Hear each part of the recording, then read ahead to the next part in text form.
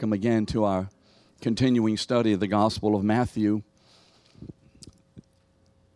The gospel that the Holy Spirit is using to prove that Jesus is the promised, prophesied, expected, and on arrival Messiah.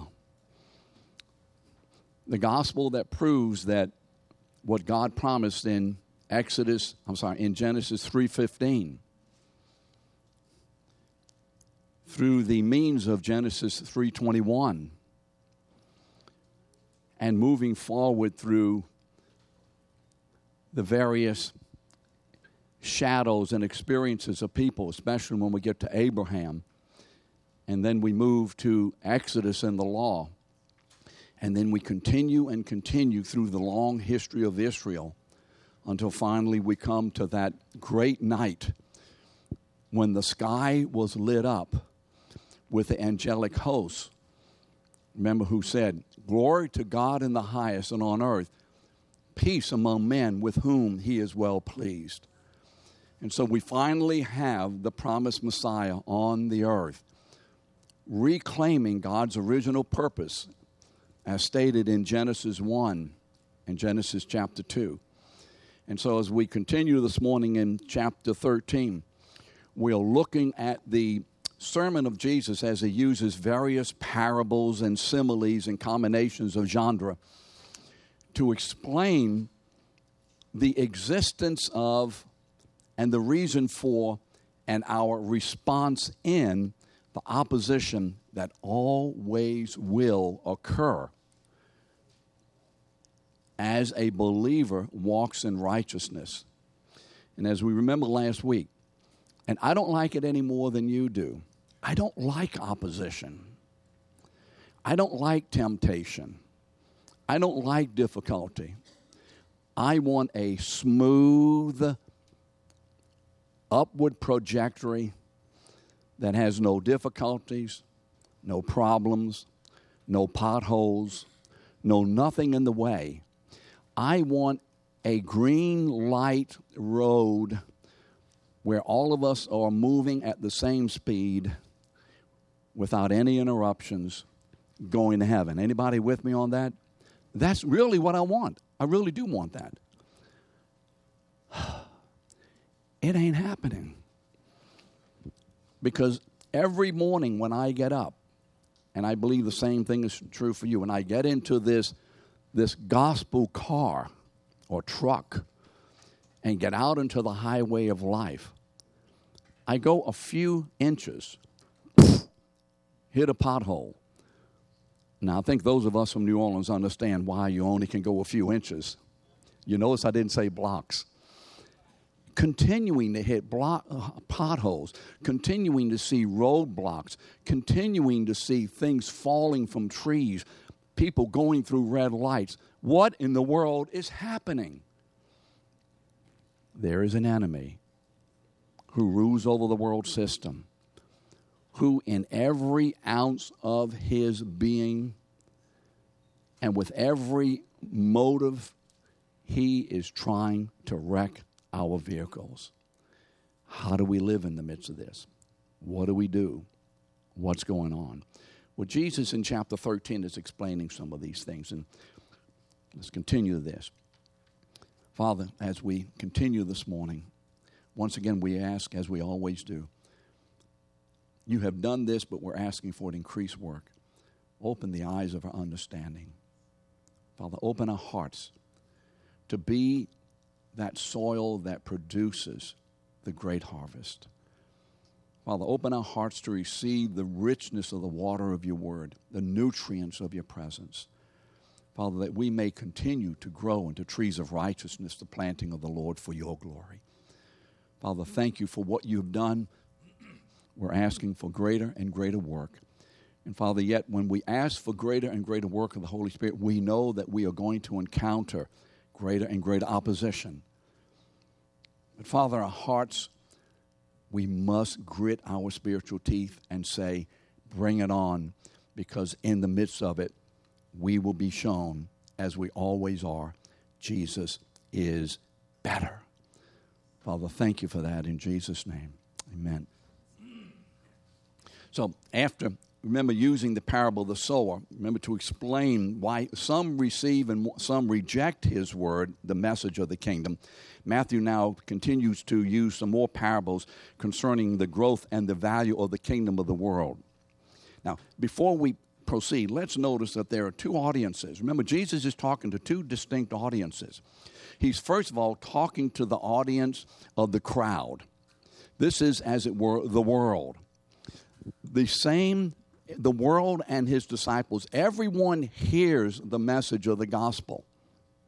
Everyone who is born into this world hears the message of the gospel. Now, you may say, well, wait a minute, what about all those people who are born over there and have never heard the name of Jesus? They hear by looking at the creation. They can see by looking at the creation. They have been shown by looking at the natural things that there is a God in heaven. That's the beginning ground of the gospel. Amen? That's where the gospel begins, with the very existence of this great creator God. So everyone hears the gospel. There is the world that hears it, and when they hear it, they say no. They reject.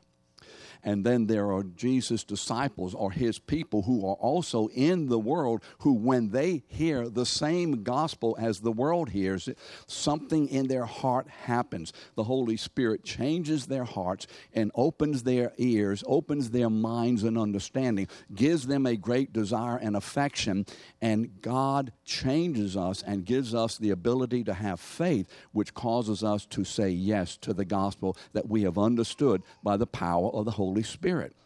So there are two audiences in Jesus with these parables. The audience of the world, so Jesus tells them something, and then you'll see, then Jesus turns aside and talks to his disciples and explains to them what they've heard, what the world has heard. Isn't that what he's doing? We all hear the same gospel, but then God tells us the meaning of it. He gives us understanding, where the world, those who are not his, hear the same thing but have no understanding. So let's look at the first parable, or at least the next one in the row, second one, in verses 24 to 30, the parable of the wheat and the weeds. Now, as we read this parable, let's read it in relation to and remembering the parable of the sower. So let's not disconnect this parable from the first one. Why? In order to get a flavor of the confusion that the disciples may have experienced. Because what we do here, when we read these parables, we're reading them from the context of understanding. But they are hearing it for the first time. So they're not hearing it having a commentary or a Bible in their hands, already having read explanations, but they're hearing it for the first time. So let's read it and remember what the parable of the sower was saying, and let's see if we can kind of get a little confused as they were. Now, let's look at look at this parable, and let's notice the changes in the emphasis from sower to the wheat and the weeds, or the wheat and the tares. And Jesus put another parable before them, saying, the kingdom of God may be compared to a man who sowed good seed in his field. Hey, I've heard that before. Where did I hear that? In the previous parable. A man sowed seed in soil, right? A sower, seed, and soil. But while his men were sleeping, an enemy came in and sowed weeds among the wheat and went away. So when the plants came up and bore again, then the weeds appeared also. And the servants of the master of the house came and said to him, Master, didn't you sow good seed into your field? How then does it have weeds? Where did all these weeds came from? He said, an enemy has done this. So his servants said to him, then, do you want us to go out and gather them? Let's get all the good things on one side and put all the bad things on the other. Let's make a decision to get out into this world and make these distinctions. He said to them, no, lest in gathering the weeds you root up the wheat along with them. Let both grow together until the harvest. And at the harvest time I will tell the reapers, gather the weeds first, and then bind them into bundles to be burned, but gather the wheat into my barn.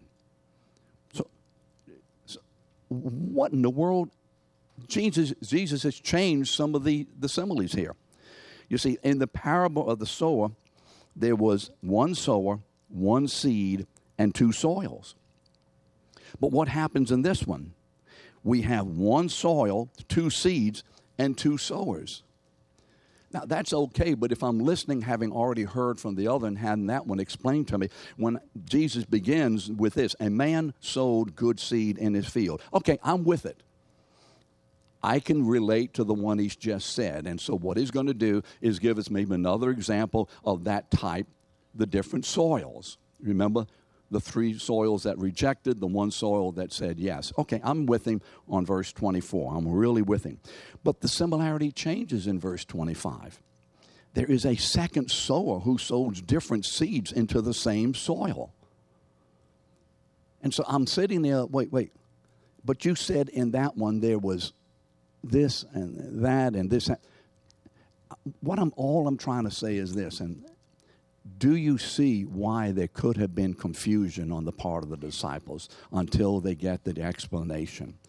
When we read the word, we don't see any of this opportunity or reason for confusion because we're reading it from an experience, from a context of already understanding and having received the explanation. But they're not.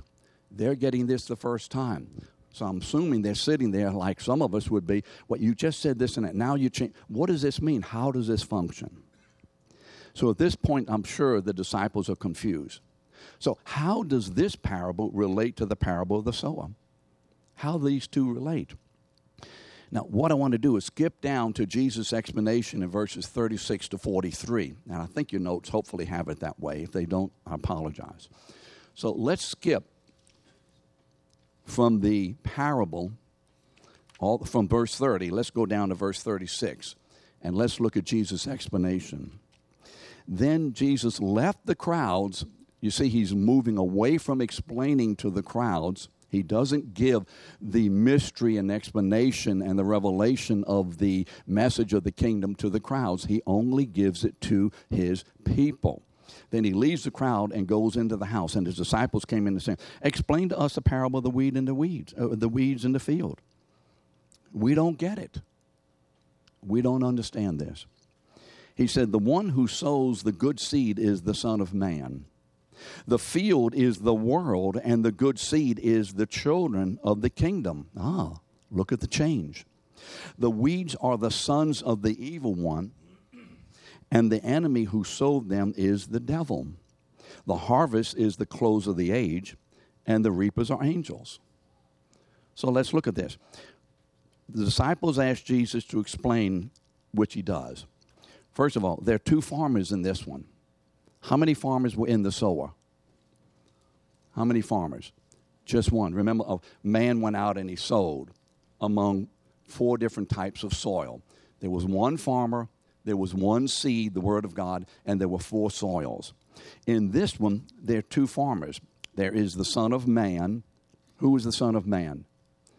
The Lord Jesus. And remember, when Jesus uses the Son of Man, there is a reference here to Daniel chapter, oh boy, there goes the mind, chapter, help me, Doc.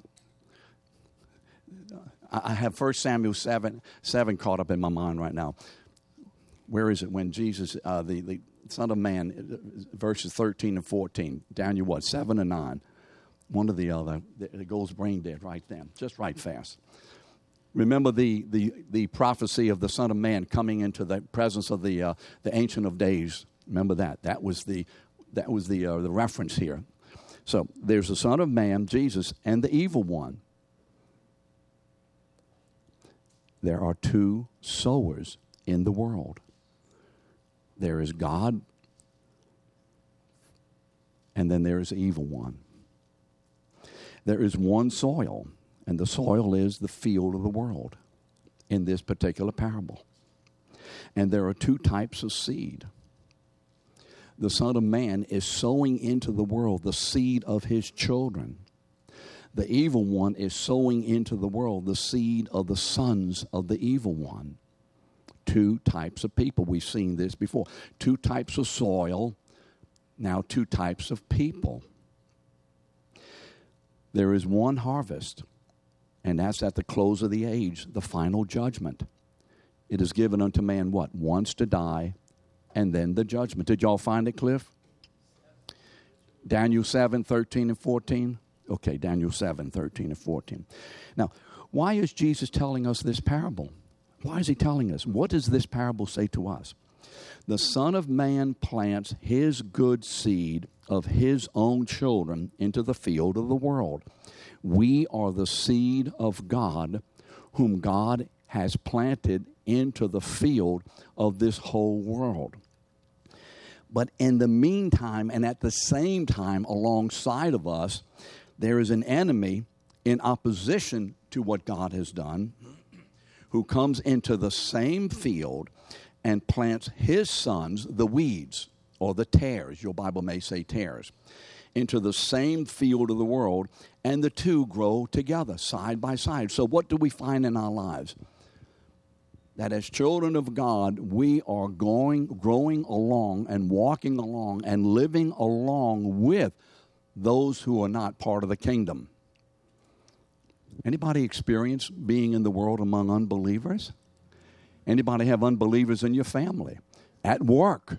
I mean, I have talked to several of you in the past where the great difficulty for some, and especially for some of the ladies who have expressed this, there is an extreme difficulty in some of the places of work because there is so much, in their mind, demonic activity at work that they have a great struggle. Now, when we say demonic activity, they're not saying they're worshiping demons and they're slaughtering animals and they're, hail Satan and all that. But it's just the demonic activity of living contrary to the will of God. And they have great struggles with this. And so both the saved and the unsaved are sown into the same field of the world to live side by side with the wheat and the tares. Now, because of this, how are we to live among these people? What are we to do? What is the church to do? By the way, this is not a picture of believers and unbelievers in the church. Some have taught it that way, that in the church are going to be believers and unbelievers. Do I believe there are going to be believers and unbelievers in the church? Well, of course there will be. But the word says in the field. It doesn't say in the kingdom or in the church. So let's make a distinction. In this parable, Jesus talks about the world and not the church. There is a place where there are believers and unbelievers in the church. But I don't believe this is it. This is the field. Do you notice the word the field? Where did we first see that? Do you remember where we first saw that? We saw it in the garden. In chapter 2, the Lord created man, Adam, in the field and then brought him into the garden. And then in chapter 3, the serpent was the most crafty beast of the field. And so there is a distinction between the garden of God, or the place and the dwelling of God's people with God, and the place of the enemy and his people. And so, in the meantime, how should we handle living in the midst of a crooked and perverse generation? How are we going to handle this? Do we handle it by withdrawing and living in little communities? Do we handle it by yelling and screaming and rebuking and condemning everyone who doesn't believe the gospel? Do we live in such a way as to ask God to take away all the unbelievers in my life? Remember what they said, what should we do? Should we go out and take out all these weeds out of here? How should we live? How should we respond? Well, Philippians 2, 14 to 15, I think, begins to give us an answer here. And I want to go through one answer, but give several portions of the answer. How do we live in a crooked and twisted, perverse generation? Now, I'm not going to talk about everything, but these will be a few thoughts for us. How do we today live among unbelievers in a way that we are pleasing to God and not drinking in and being manipulated by and controlled by the thoughts and the beliefs and the ways of the unbelieving world? Philippians 2, 14 to 15. The apostle says, do all things without grumbling or questioning. Now, that's the first problem I have. My wife would tell you I grumble too much. And the problem with my grumbling too much, she begins to grumble about my grumbling. Now, come on, ladies. Come on, ladies. let's be honest. How many of you kind of grumble about your husband's whatevers? Anybody, any lady in here willing to raise a hand? Any of you? She would begin to get testimony from the husbands right now.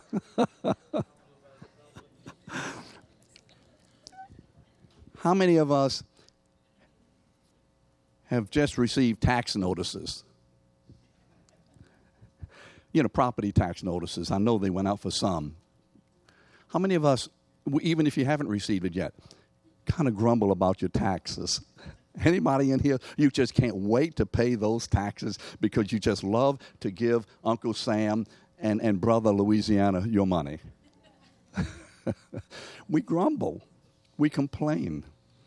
We are people who lack satisfaction and contentment in Christ. We lack it. If we didn't, we wouldn't be complaining anymore. So he says, do all things without grumbling and questioning. In other words, questioning God. How do we live in the world of unbelievers? We don't live as those who express the same kinds of attitudes as unbelievers. We are different. That you may be blameless and innocent children of God without blemish in the midst of a crooked and twisted generation, among whom you shine as lights in the world.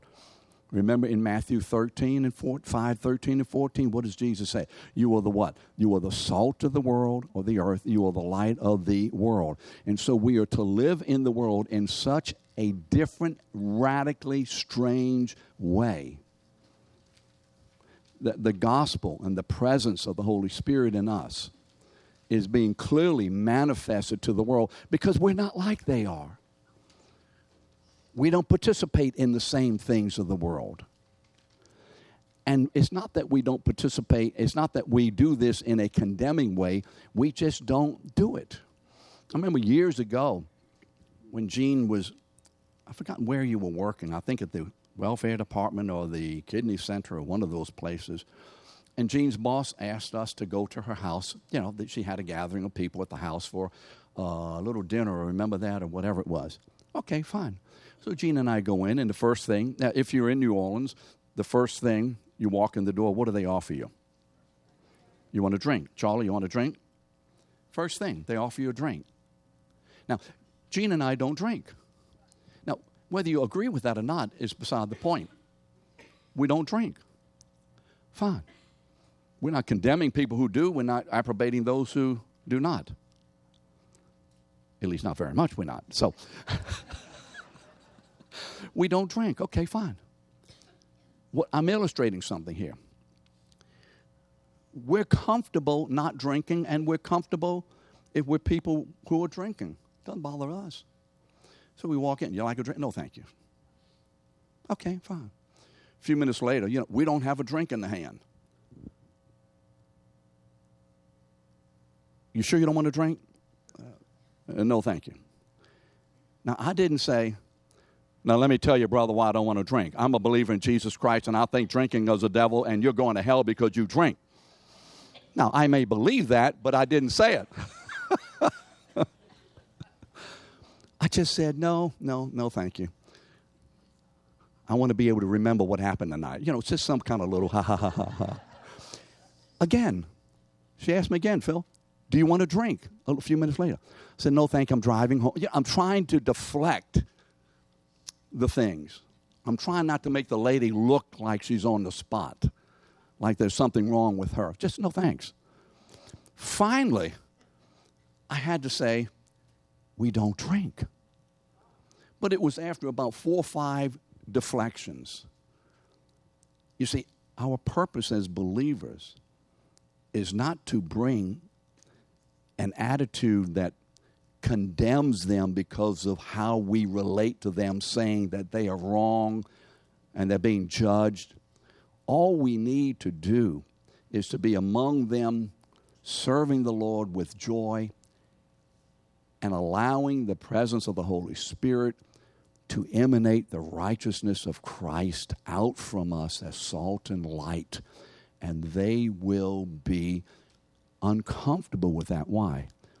Because the Holy Spirit has come to do what? 3 things. To do what? To do what? convict. What are the three things? He's come to do that.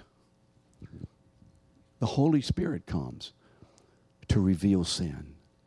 It's not my job to reveal the sin of the unbelieving. The Holy Spirit does that. Believers are to live alongside of unbelievers without becoming enmeshed in their sinful mores or their customs. To what extent are we becoming enmeshed in the things of the world?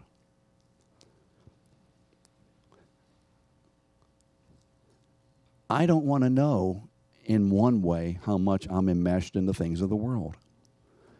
I think if the Lord would show me a spiritual x-ray, there are all kinds of tentacles of the world around my spirit or my soul. And I want the Holy Spirit to regularly identify these so that I can cooperate with His pruning of these tentacles and taking them off. Because if you've seen some of these trees where the little bitty vines begin to grow up, little bitty things, and a huge oak tree, give it long enough, those things will strangle the life out of the oak tree.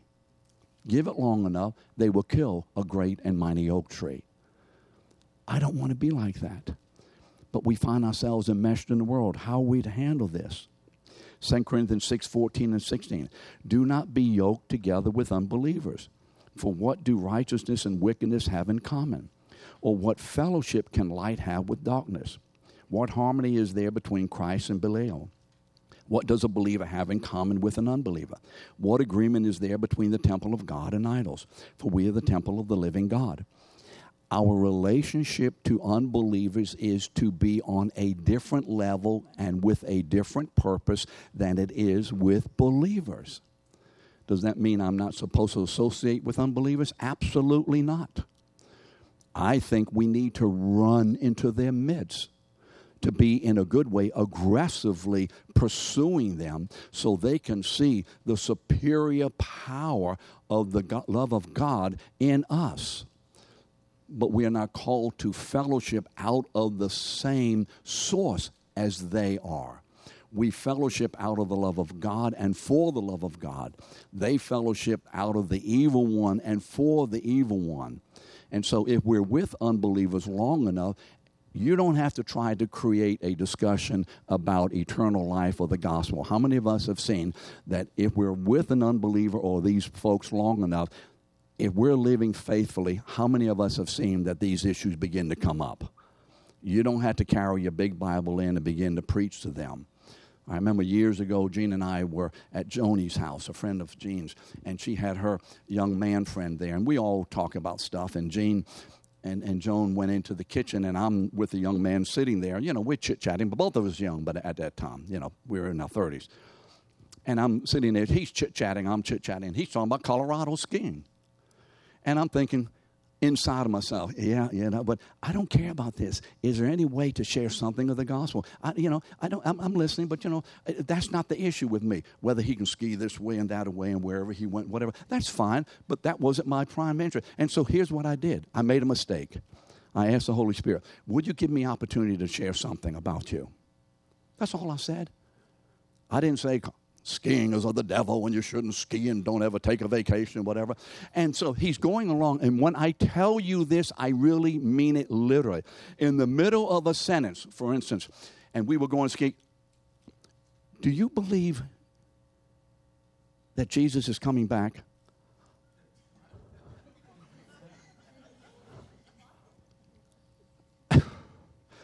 Have you ever asked God for something, and when he does it, you're sitting there thinking, that didn't just happen? Remember, Peter's knocking on the door, let us in, let us in. They've all prayed, release Peter, release these guys, release them. Bang, bang, bang, we're here. And they say, oh, he can't be there. You remember that in Acts?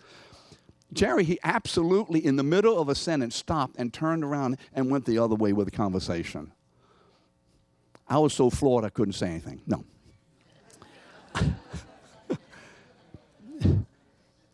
We create an atmosphere that allows unbelievers, as best they can, be comfortable with us and relax with us as best they can. Now, some never will, but as best we can. And ask the Holy Spirit in the midst of the activity or the conversation or whatever, Lord, give me something that I can share the gospel.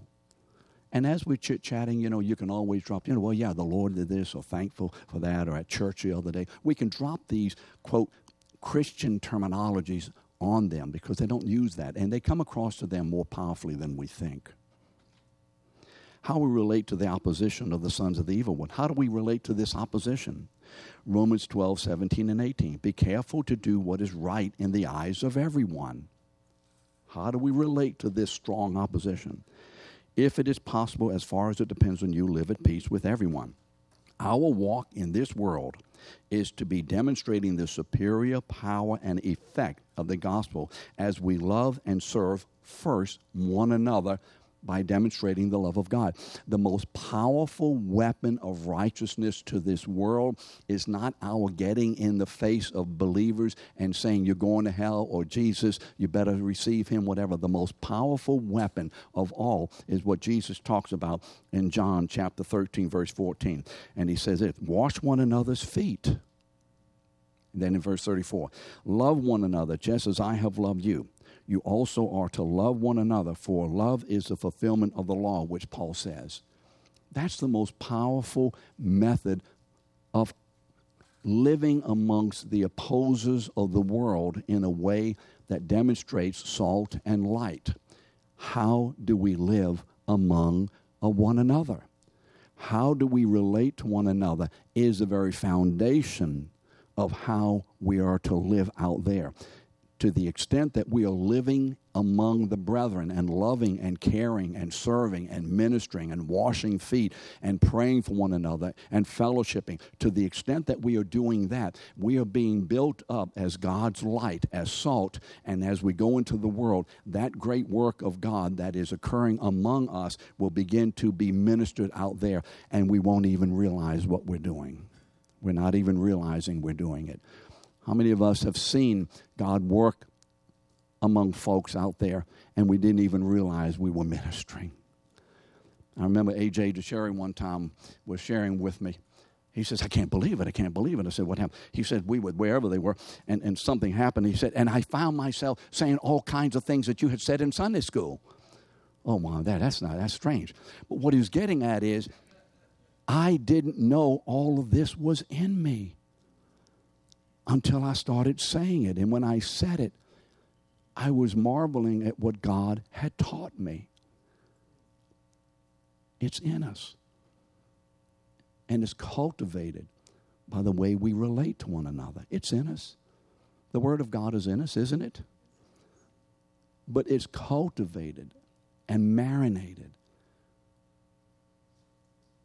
and smells good and tastes good by the way we relate to one another.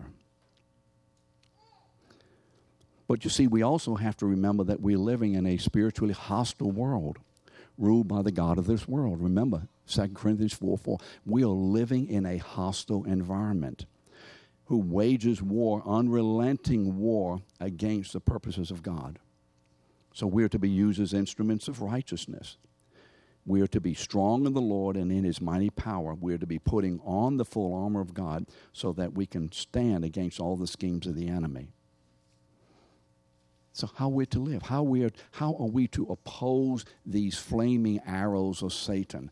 How are we to oppose the opposers, to defend ourselves from being harmed by that, and then to be able not, when we're not harmed, or even if we are harmed, to deal with it quickly, and then to come back with something that is ministering the truth of the gospel.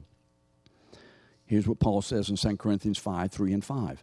Though we walk in the flesh, we're not waging war according to the flesh. One of the biggest issues I see when we meet with husbands and wives, and this is for all of us, one of the biggest issues I see, what sin does in a husband and wife relationship is to begin to convince at least one of the parties, perhaps both, that he or she is the enemy.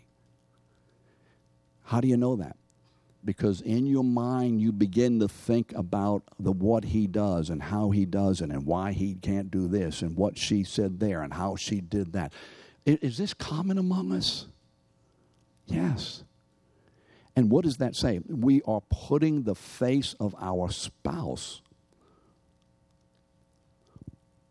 as the issue of sin, rather than the enemy is sin, is the flesh, is Satan, is the opportunity of the enemy to stir up the weaknesses and the different dispositions and attitudes and the ways of life that she had or I had or whatever, and bring all of this to bear. And the enemy uses this as fertile soil to create relational strife and strain. Brothers, your enemy is not your wife. Sisters, your enemy is not your husband. It's sin. I remember doing a funeral here for Mary Richard's son, and he had died of an overdose. I remember in the middle of the service, I just said this to Jordan, who is his daughter, who still comes to church here. I said, Jordan, be angry, but not at your dad. Be angry at sin. Sin is our enemy. Satan is our enemy. Not the person you live with, not your mom and them. Sin is. He says, for the weapons of our warfare are not of the flesh, but have divine power to destroy strongholds. We are destroying arguments and every lofty opinion raised against the knowledge of God. And listen to this. And we are taking every thought captive to the obedience of Christ. If I am tempted to go before God and complain about Jean, or just walk outside and say, I don't know why she did that. I don't know how she can be thinking that. I think she... Have anybody ever had these kinds of struggles? Do any of us think about our spouse or friends in any of these kinds of terms? Am I the only one? Who just said you are?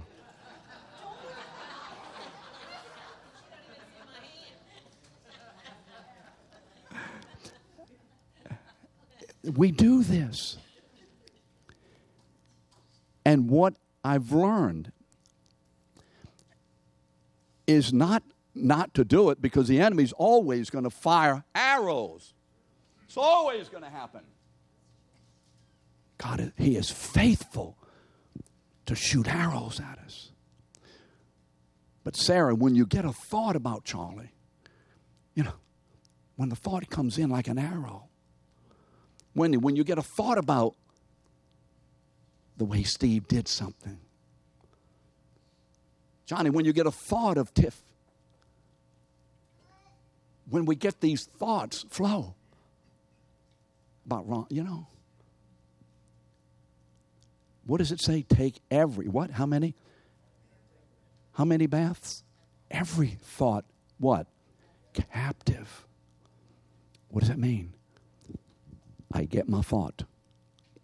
I get thoughts about my wife. She's not a perfect person.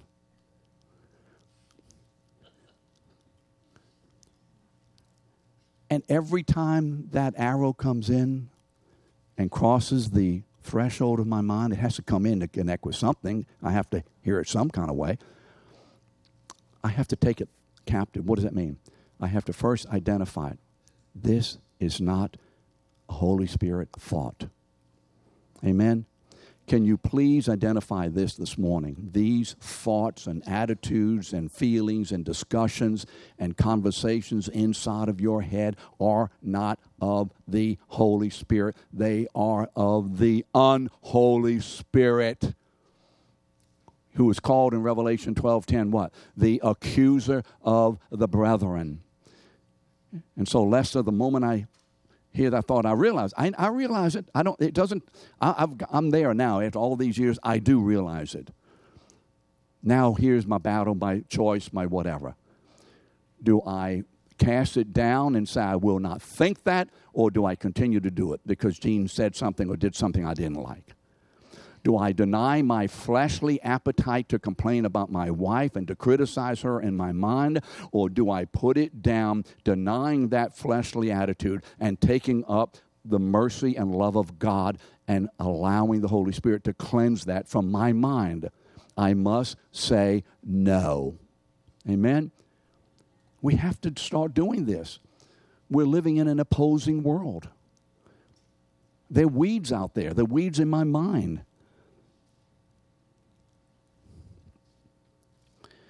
Here's what James says. James 4:7. What does it say? First, submit yourselves to God. First to God. Then what? Resist the devil, and he will flee from you. He will flee from you. Draw then near to God, and he will draw near to you. Cleanse your hearts, you sinners, and purify your hearts. Your hands, you sin, and purify your hearts. He's saying to believers who are saints that you're sinning. You see, the righteousness of Christ is our greatest weapon. So what happens at the end? The Son of Man will gather all these weeds, verses 40 to 43. He will gather them all together. And on that day, great day of the judgment, we don't have to worry about today they're getting away with something. Nobody gets away with anything ever. Nobody ever will, has, and is getting away with anything. Nobody. All of our stuff has been judged as forgiven in Christ. We didn't get away with it. You understand that, don't you? And all of the stuff of unbelievers, no matter what it is going to be in the judgment. Today they rejoice, but their condemnation on that day will experience no rejoicing. You see, today may seem as if Satan's day, it is Satan's day. Any of you ever feel that way? This is crazy. The world's out of... Yes, it is. It is crazy. It is going to hell in a handbasket. It is all true, yes. But the day of God's reckoning is a-coming, when the Son of Glory will bring all these things to his conclusion. Today, we are to live in the light of that day, because today we live toward the consummation of the age, which will result in our individually standing before this judge of the world, and then he will evaluate us. And on that day, I want to be found as faithful as a man can be. Do you agree with me for that in yourself? Amen? It's okay, it's just Henry back there. Or is that Atticus? Okay? We want to be as faithful as we can. Therefore, remember the words of Jesus in John 16:33. There's going to be all kind of stuff going on in this world. All kind of stuff. But be of good heart or cheer. Why? Because I have overcome the world. Amen? So next week we'll do the rest, I think, of the chapter.